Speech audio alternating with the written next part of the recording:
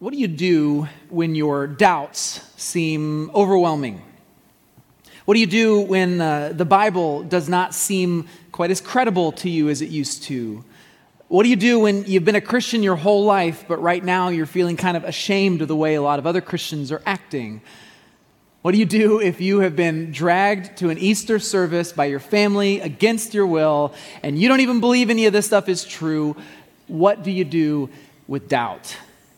That's what we're talking about today. I want to welcome you to Easter at Grace Church. Now, I know this is not how we normally start our Easter services. Usually there's a lot more like lasers and dancing bears. It's a little bit different. But I'm going to tell you why we're doing it a little differently today, because we are going to talk about doubt. We're talking about doubt because we are living in a time where, for one thing, the credibility gap with the church is seemingly growing all the time. It's growing daily. We're living at a time where many people are walking away from their faith in Jesus. And we are living in a time of skepticism and doubt and disbelief. And I'm just going to go out on a limb here and say that there may be some people, myself included, in this room, watching online, who resonate with some of that, who struggle with some of that from time to time. And so we're going to talk about it. What do you do with doubt? For the last few weeks, or last couple months actually, we've been working our way through the Gospel of John. And as we've seen, it's a very it's kind of a gospel that takes no prisoners. There's no room for gray. I mean, with John, the way that he depicts Jesus, I mean, it is life and death. It's light and dark, and he kind of expects you as the reader to pick a side. The question throughout the whole gospel is, do you believe it? Do you believe it? Well, today, we are going to look at a story in the Gospel of John of somebody who doesn't believe it. A man that we often call today Doubting Thomas. Doubting Thomas. So grab a Bible, please, and turn with me to John 20, verse 19. It's going to be page 902 in the house Bibles in the seat in front of you. We read from the New Living Translation here, in case you're curious. You can, of course, use the Grace Church app if you'd like to follow along there as well. While you're turning there, I'm going to pray for us so we can get into it. Father God, thank you for this beautiful morning. Thank you for bringing us all to this place. I know that it is no accident that we are together in this moment. Father, I pray as we read from the Gospel of John, I pray that your Holy Spirit would just prepare our hearts for what you are going to say to us. I pray, as I always do, that I would simply disappear and that your Holy Spirit would remain. And I pray that we would have ears to hear what it is that you have for us this morning. So, Father, would you speak? We are listening. We pray all this in the name of Jesus. Amen. Amen. All right, so John 20, this is in John where we read about the resurrection of Jesus. Jesus coming back to life after being crucified. What we'll read here, starting in verse 19, takes place in the evening or the late afternoon on the first Easter day. Jesus rose from the grave that morning, and he revealed himself to a woman named Mary Magdalene. And Mary, having seen Jesus, she rushes back to the disciples and tells them, "I've seen the Lord." And so that happens, and then a few hours later we read this. That Sunday evening, the disciples were meeting behind locked doors because they were afraid of the Jewish leaders. Suddenly, Jesus was standing there among them. "Peace be with you," he said. As he spoke, he showed them the wounds in his hands and his side. They were filled with joy when they saw the Lord. Again, he said, "Peace be with you. As the Father has sent me, so I am sending you." Then he breathed on them and said, "Receive the Holy Spirit. If you forgive anyone's sins, they are forgiven. If you do not forgive them, they are not forgiven." One of the 12 disciples, Thomas, nicknamed the twin, was not with the others when Jesus came. They told him, "We've seen the Lord." But he replied, "I won't believe. I won't believe it unless I see the nail wounds in his hands and put my fingers into them and place my hand into the wound in his side." All right, so Thomas doesn't believe. Now, before we go on, I want to point out something I think is really important. The fact that these disciples, when Jesus shows up, are meeting in a locked room. A locked room. This tells us two things that I think are interesting. One, I mean, obviously, it tells us that Jesus' resurrected body is somehow able to break the space-time continuum. Like he's able to defy the laws of physics. That's pretty cool. That's interesting. But that's not what I want to focus on. The other thing that it tells us, that they're meeting in a locked room, is it gives us a glimpse at the mental state of the disciples, right? We get a sense of how terrified they are. Think about it. This rabbi, this teacher that they had been following for years, the one that they believed was going to be the new king of Israel, the Messiah, the chosen one, right? They believed that he was going to rise up and just overpower Rome and all other human empires, and he was going to change everything.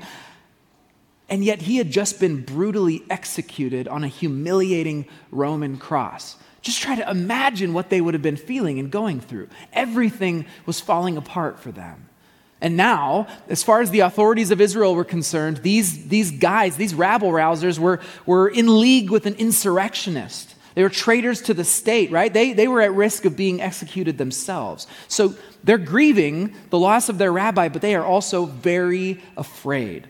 Very afraid. And it's in that setting that Jesus reveals himself to them. Peace be with you. But of course, Thomas is not in the room when that happens. And he refuses to believe that it did. He says, I won't believe it unless I see him with my own two eyes. Well, let's keep reading and see what happens. Verse 26, 8 days later, the disciples were together again. And this time, Thomas was with them. The doors were locked again, but suddenly, as before, Jesus was standing among them. Peace be with you, he said. And then he said to Thomas, put your finger here and look at my hands. Put your hand into the wound on my side. Don't be faithless any longer. Believe. My Lord and my God, Thomas exclaimed. And then Jesus told him, you believe because you have seen me. Blessed are those who believe without seeing me. The disciples saw Jesus do many other miraculous signs in addition to the ones recorded in this book, but these are written so that you may continue to believe that Jesus is the Messiah, the Son of God, and that by believing in him, you will have life by the power of his name. So I want to kind of get something off my chest here, maybe it's a little chip on my shoulder. I think we've been a little bit hard and unfair to poor old Thomas. Okay? The last 2,000 years, what have we called him? We've called him Doubting Thomas. Like that's his name. His first name is not Doubting, okay? We've called him Doubting Thomas. It's like, imagine like you're in second grade and you trip over a rock, but then like in high school and college, everybody's still calling you Trippin' Tim, right? Like that's not fair. Like it was one time, it was a long time ago. And yet that's what we do to Thomas, right? We call him Doubting Thomas, like that defined his character. I think it's a bit unfair. And so I want to talk about that because for a long time, I did seem to think, or I thought that Doubting Thomas had earned his nickname fair and square. Because obviously, you read that story and obviously he had screwed up royally and Jesus shows up and just dunks on him here as this idiot who doesn't believe, right? Well, I'm not so sure about that anymore. I'm not entirely sure that's what John is trying to get across. So I want to show you why. A few reasons. First of all, let's remember what I just mentioned before about the mental state of these disciples, what they were going through. Before Jesus showed up to them, it had been 3 days of hell. 3 days of hell. Like I said, they are terrified that they're going to be executed. They don't know what's going to be happening. But at the same time, they're also, all of them, including Thomas, they're facing deep grief and abandonment and shame. I mean, they had all essentially deserted Jesus. Think about Peter. We're going to talk about Peter next weekend on Sunday, but Peter, he had boisterously claimed, like, I'm ready to die for you, Jesus. And then hours later, he denied even knowing him, right? Think about the shame that Peter was feeling and just multiply that among all these disciples. So they're all feeling all of this. It's not like these other disciples were paragons of faithfulness, okay? And sure, Thomas doesn't believe the news that Jesus had risen from the grave, but neither did the other disciples at first. In the Gospel of Luke, it tells us that when Mary told them the news that Jesus had risen from the grave, none of them believed. None of them believed it when she said, we've seen the Lord. So is Thomas really such a moron for not believing? I don't think so. I think he's just a young man facing indescribable grief. When they tell him Jesus is alive, his despair won't allow him to believe. Like, I can't believe that. because of what I've faced. And think about this. Think about what Jesus tells him in verse 27. Jesus says, put your finger here, look at my hands, put your hand into the wound in my side. You read that, maybe at first glance it feels like Jesus is trying to shame Thomas, like, you fool, look at this, look at it. I don't think that's what Jesus is doing here at all. Because remember, back in verse 25, what does Thomas say? He says, unless I see the mark of the nails in his hands, unless I put my finger into the mark of the nails and put my hand in his side, I will not believe. Well, what is Jesus doing here? He's offering him exactly what he asked for, right? Jesus understood Thomas is not speaking out of hostile disbelief. No, he understood that he was expressing the skepticism of somebody whose entire world had fallen apart. And I think what we see into that skepticism, we see Jesus saying, look, if this is what you need to believe, then I'm going to give it to you. It's gentle. It's not condemning. But of course, Thomas doesn't need those things, does he? He doesn't need to put his hand in Jesus' side. No, the moment he sees Jesus, he simply responds, my Lord and my God. Oh, and one more thing. When he says this, when Thomas says, my Lord and my God, he is the first person in the whole Gospel of John to, other than the Gospel writer himself, to indicate that Jesus is divine, that Jesus is God. Think about that. Thomas is the first one to say that Jesus is God. So we all call him Doubting Thomas, but here he's the first one to acknowledge that truth.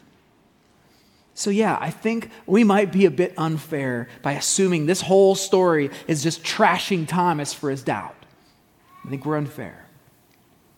Okay, so if that's the case, and Jesus is not dunking on Thomas here, then what is he getting at in verse 29? Jesus tells him, you believe because you have seen me. Blessed are those who believe without seeing me. Is he saying that Thomas isn't blessed? Is that what he's getting across? I don't think so. In fact, I don't even think Jesus is talking about Thomas here at all when he says, blessed are those who believe without seeing me. No, he's talking about someone else. You know who I think he's talking about? I think he's talking about you and me. He's talking about us. I think here Jesus is breaking the fourth wall. He is looking right at the camera, and he is speaking to all the readers of John's gospel from the first century until now. He is saying we will be blessed if we believe. There's another reason I think this. Look at verse 30, what John says right after this. He says, the disciples saw Jesus do many other miraculous signs in addition to the ones recorded in this book, but these are written so that you, dear reader, may continue to believe that Jesus is the Messiah, the Son of God, and that by believing in him, you will have life by the power of his name.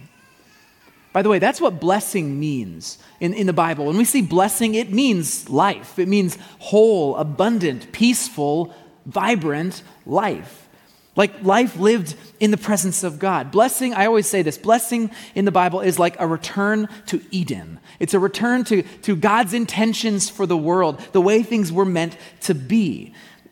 Free from the curse of death, free from brokenness and sin and selfishness, free from shame. That's what it means to be blessed. And as we see again and again in John, this blessing, this life that is on offer for us, it goes way beyond just this existence. It stretches into the new creation, where we too are resurrected into new life, just like Jesus.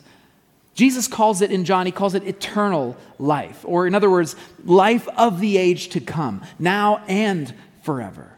When we believe, according to Jesus, we are blessed, and by that we experience life of the age to come. So Jesus here, I believe, is talking to us. For all those reasons, this is why I believe John tells the story of Thomas's initial doubt and ultimate belief. This is not a cautionary tale about the dangers of doubt. That's not what this is. It's an invitation for us to believe as well in the midst of our doubt. For Jesus to meet us where we are in the midst of our skepticism, just as he did with Thomas. That's the whole point of the Gospel of John. It's all an invitation for you and for me to believe, to find life. Even if we struggle with doubt, John wants us to hear that Jesus Christ rose from the grave, and we will find life if we believe it. Jesus rose from the grave. We will find life if we believe it. And so my question today is this: do you? Do you believe that?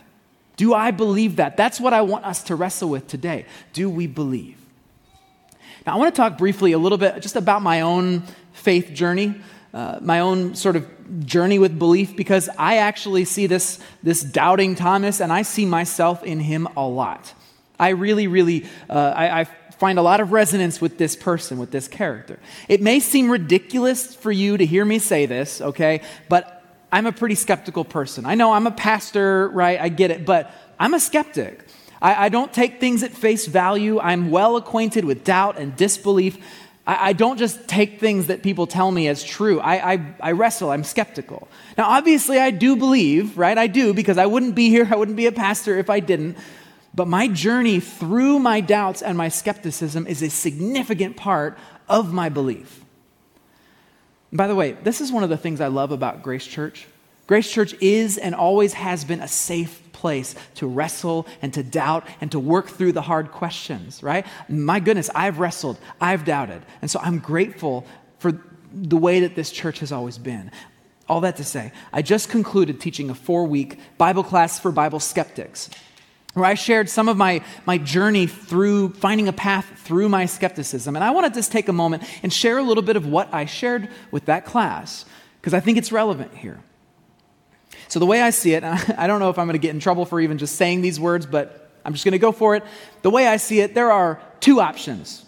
There are two options in this world. Number one, option one, God doesn't exist. Okay? There, I'm going to get fired. But that's the first option. Either God doesn't exist, or he does, but he doesn't reveal himself in super obvious ways. And by that I mean he didn't carve "I am here" onto the moon, where we'd all be like, well, obviously he's there. So, he didn't do that. So it's either one or the other. He doesn't exist, or he does, but he doesn't reveal himself in obvious ways. And so for the last 20 years of my life, the years that I would consider as my skeptical journey, the last 20 years of my life, I have been on a quest to find the answer to a simple question. If it's the latter, if God does exist, then how does he reveal himself? If it's not obvious, if it's not carved into the moon, how does he reveal himself? And so I've spent these years, I've traveled the world, I've spoken with people from many different cultures, I've studied science, I've pored over history books, I've sought the voice of God in everything from nature to music to this book. I've done the work to try to answer that question. And in all my searching, I have found one fundamental truth that for me makes sense of everything I've seen and experienced. It brings it all together, and it makes sense of it all. It makes sense of the incredible Christ followers I have met in Ukraine and Kenya and India, people who have given every single thing they have to care for their neighbors, to care for the suffering and the marginalized, at great cost to themselves. It makes sense of that. I've seen this truth make sense of my own journey. I've seen it make sense of my own spiritual experiences that don't always make total sense. Made sense of the fact that I feel like I am swept along into this calling and purpose that is way beyond myself, me, this nobody. And it's something that has made sense. This truth has made sense, not only of the pain I have seen in the world, but how I have seen that pain being healed. It's one fundamental truth, and it makes sense of it all for me. And here's that truth: that the creator of this universe is a self-sacrificial God. That the creator of all is a self-sacrificial God. A God who enters into our reality, who loves us so much that he willingly takes on our self-destruction, our violence, our pain, our injustice, our death on himself so that we can discover a new way to live. A self-sacrificial God who wants us, these sinful, messed up, shame-filled nobodies, to join him in his mission of healing this world. This God of self-giving love. I believe he doesn't blast his identity onto the moon. He whispers his identity in our hearts. He shows up in a locked room to his disciples saying, "Peace be with you," as he shows them the holes in his hand. I've encountered that God of love in many different ways. He has gently met me again and again in the midst of my skepticism, in the midst of my doubt, and he has surprised me with his presence in very unexpected places, in filthy orphanages, in horrific slums, in the bodies of the dying and the destitute. I have seen him there. I have seen him healing and bringing life in ways that don't make sense by the nature of this world. And yet he is there. And all I can say, having seen all of this, is my Lord and my God. Here, this life of mine, it's yours. It's yours. Take it. That has been my journey through skepticism into belief. Now, I could be wrong. I could be wrong. I say that all the time. I told the class I need to get a t-shirt that says, "I could be wrong," because it's like my new slogan for life. I could be wrong. I could be wrong. But, I have chosen to make this fundamental truth of a self-sacrificial God, I have made this truth the foundation of my life, and it has led me to experience more joy, more purpose, more healing in my life and the lives of those around me than I could have possibly imagined before. No, I have not seen Jesus, but I have been blessed because I have heard his voice resonating through the fabric of my reality. I have found life because of it. I've been blessed just as Jesus promised, because he is alive. Again, I resonate a lot with doubting Thomas, who through his disbelief and through his skepticism encountered the living God. And he chose, because of this, he chose to give every last breath of his life to serve and follow this God. You know what happened? According to church tradition, a bunch of ancient sources, doubting Thomas went on to become the first missionary to take the good news of Jesus to India. He went all the way to southern India, possibly even to China. There are today 4.5 million Christ followers in the state of Kerala alone in India who claim that their church congregations have their roots all the way back at the teachings of Thomas. Think about that. Millions of people today. And church tradition tells us that Thomas even gave his own life for the gospel message, that he was killed as a martyr for what he believed in Jesus. Thomas had found a truth worth sacrificing everything for. Jesus is alive. And I resonate with that because I have found a truth worth sacrificing everything for. Jesus is alive. My question for you, again, is have you? Have you found that truth? Have you found, as John says, life by the power of his name? I'm not asking whether you have eliminated all your doubts. I'm not asking whether you have rejected your skepticism. I don't even think that's how belief works. Look, what is courage? What's courage? Is courage the absence of fear? Are brave people those that just have no fear at all? No. Courage means what you choose to do in the midst of your fear. Is belief the absence of doubt? No. Belief is what you choose to do in the presence of your doubt. How you choose to move forward, how you choose to go and follow even as you wonder. Have you made the choice to take the leap of faith? A choice to believe in the risen Jesus and say, "My Lord and my God." Or maybe for you, it's about taking that leap again. Maybe you're in a point of your life where your faith has crumbled, where what you used to believe it seems hollow now. Have you taken the leap of faith to re-engage your faith? Either way, whether it's the first leap or your 100th, I'll tell you what, I've taken that leap myself and I have found life on the other side. Trust me. But don't just take my word for it. Don't just take my word for it. Listen to the voice of the millions and billions of Christ followers who have come before me. Generations upon generations of Christ followers who have claimed to have found life and abundance and blessing by saying yes. This legacy of ancestors, spiritual ancestors, have passed down these truths, these words to us because they want us to find the life that they had. Sometimes even dying to protect these words so that we could find that life.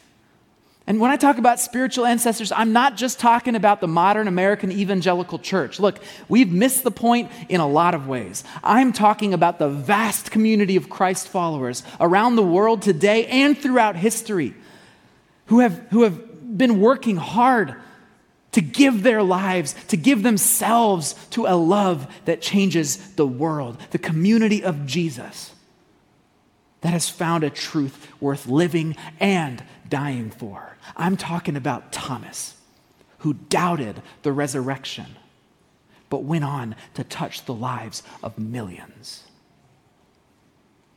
This community of faith, now and through history, has made the claim that Jesus holds the key to life. But they can't do the believing for you.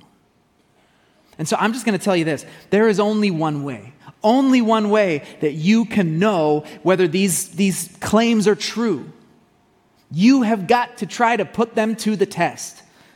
You've got to try and live out these claims and to see if there's actually any merit to what this book and this community claims. You got to live it out. Test it. Does a posture of self-giving love like Jesus's, does it actually lead to greater joy? Does trusting in God's direction for your life instead of your own self-sufficiency, does that truly lead to a better life? Does radical nonviolence, does a commitment to justice for the marginalized, does a rejection of greed and power truly heal the brokenness of our world? Does this community of faith truly offer me a new life, free of my shame and mistakes? And does this resurrected Messiah truly reach for me and offer a second chance? I can tell you categorically that I have tested every one of those claims, and I can say that the answer for me is yes. But the only way for you to know if these claims hold water is to take the plunge, to test these claims for yourself. Thomas believed because he saw Jesus, but blessed are those who believe without seeing. Take the plunge. Offer your life to Jesus. Trust him to be your guide. If it is all made up, well, that's going to become pretty clear to you in time. But if it's real, I believe you will encounter a kind of life and love and grace that changes everything. Next Sunday, right over here, we are going to be baptizing people. We are going to be celebrating this act of baptism where you're going to see people who are making a public declaration that they have chosen to surrender their lives to Jesus, that they believe. That's what we're going to see. Some of them that are going to be in that tank still have doubts. Some of them are still skeptical like me. But you are going to see with your own two eyes individuals who have tasted the life that God has for them and are ready to follow wherever he leads. Maybe the time has come for you to join them. Maybe the time has come for you to say, "My Lord and my God, I am done trying to be the master of my own universe. I am done trying to be the one who solves all my problems. I am done trying to be the self-sufficient person that I think I am. I'm done, and I give up control." Maybe it's time for you to say yes to belief. I'm going to be in that tank, and I would be honored to baptize you, skeptic to skeptic. Jesus loves you. I love you. And we'll be waiting. Our self-sacrificial God rose again, defeating death that first Easter. isn't it time for you to come alive as well? Let's pray.